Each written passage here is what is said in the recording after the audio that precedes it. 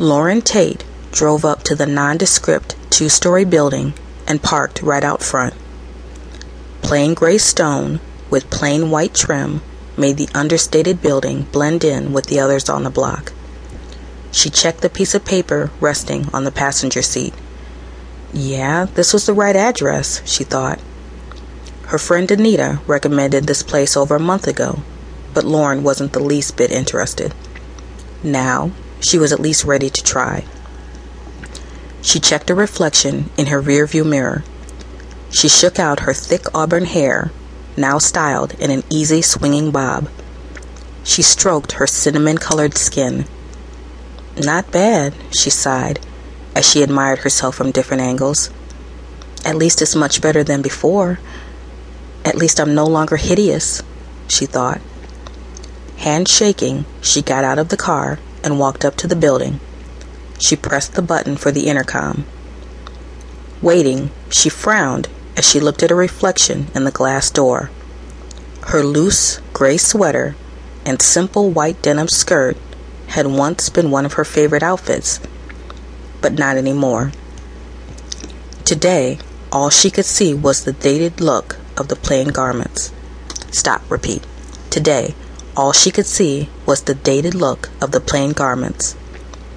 Lauren's figure was lean, but she pinched her waist anyway and snorted in disgust at the bit of extra flesh she felt there. The usual butterflies in her stomach fluttered as what seemed like an eternity passed. Finally, a deep, yet sensual feminine voice boomed over the intercom. Yes? Lauren's voice shook. Hi, I'm Lauren Tate. I have an appointment. Hi, Lauren. Come on up to the second floor. A buzzer went off and the door unlocked. As Lauren walked in, she was immediately greeted with the sight and scent of an assortment of vanilla candles.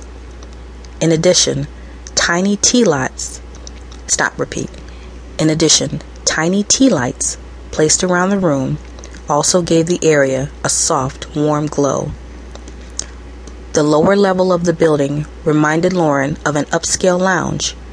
It was furnished with a soft black leather sofa and loveseat in the center and had small tables and plush chairs around the perimeter.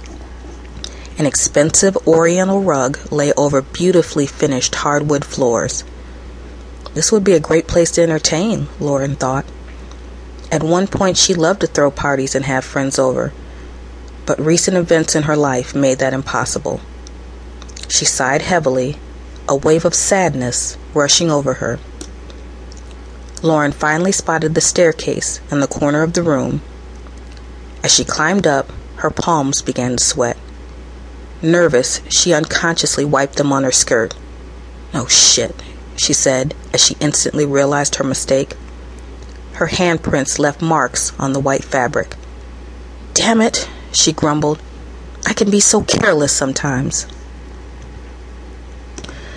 She sighed as she continued up the stairs, but when she reached the landing, she was surprised to see strands of scarlet beads hanging from the upstairs doorway.